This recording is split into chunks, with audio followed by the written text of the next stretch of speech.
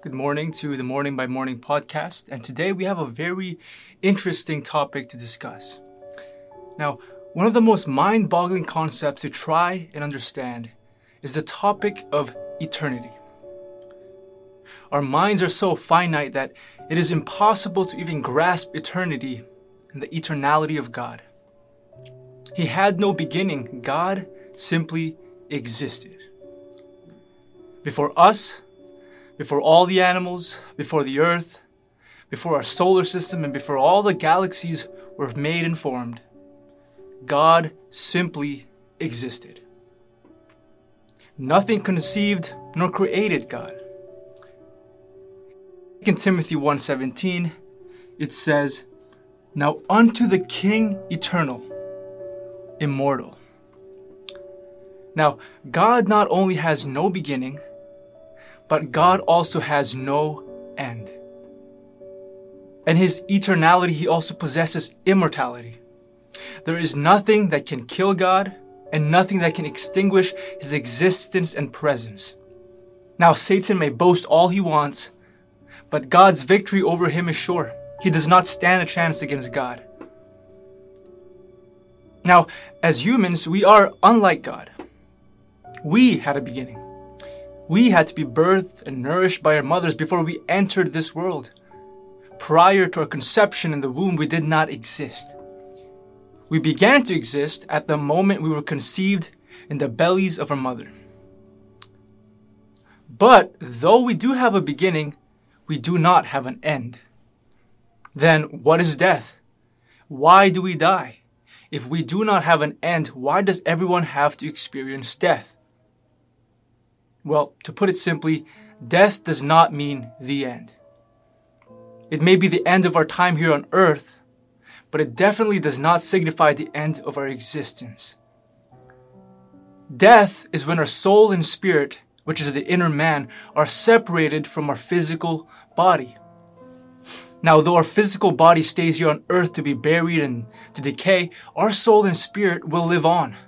Our inner man will live on for eternity. Now we come to the application of this morning's devotion. After our death, there is only two destinations. You're either going to heaven or to hell. Purgatory is not an option. Nowhere in Scripture does it defend the existence of purgatory. Only the reality of heaven and hell. Most watching today, if not all, know for a fact with 100% certainty that they will spend the rest of eternity in heaven with God and all the other godly saints of the past, present, and future. We know that we will be in the continual presence of His glory. To a Christian, death is the ushering in of a greater life. For us, the thought of eternity is a source of encouragement and joy. Heaven is something we look forward to. For the rest of eternity, we will no longer experience sickness, nor sadness, nor pain. In John 6:51a, it says, "This is the bread which cometh down from heaven, that a man may eat thereof and not die. I am the living bread which came down from heaven. If any man eat of this bread, he shall live forever." He shall live forever with God. But what about the unsaved?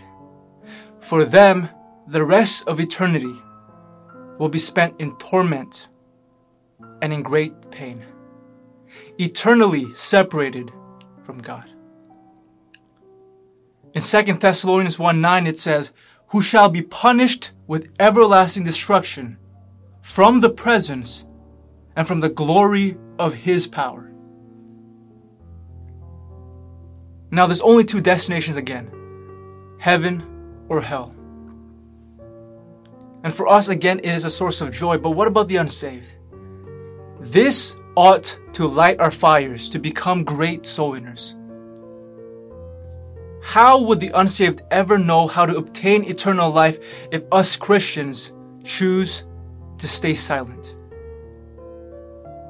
Mankind is everlasting, so we must do our best to help others live the rest of their eternity with God. We must rescue the perishing. In Jude, it says of some having compassion, making a difference. That ought to be our goal in life, is to make a difference in someone's life, to lead one to Christ, to lead two to Christ, to lead a dozen to Christ. Our whole life should be centered around this goal of fulfilling the Great Commission. And I pray that today, as you go into your day-to-day life, that you look around you and see who it is that needs the gospel.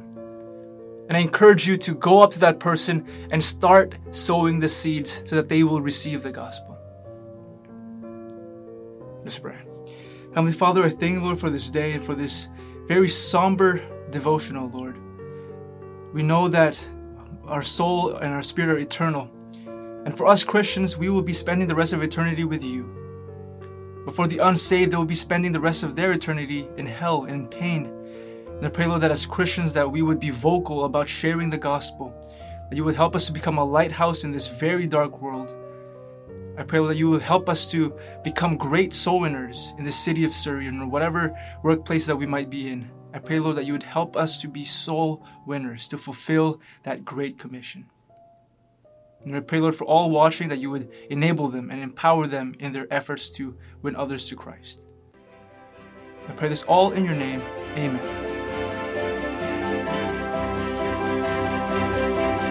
We upload a new podcast each weekday at 6 a.m.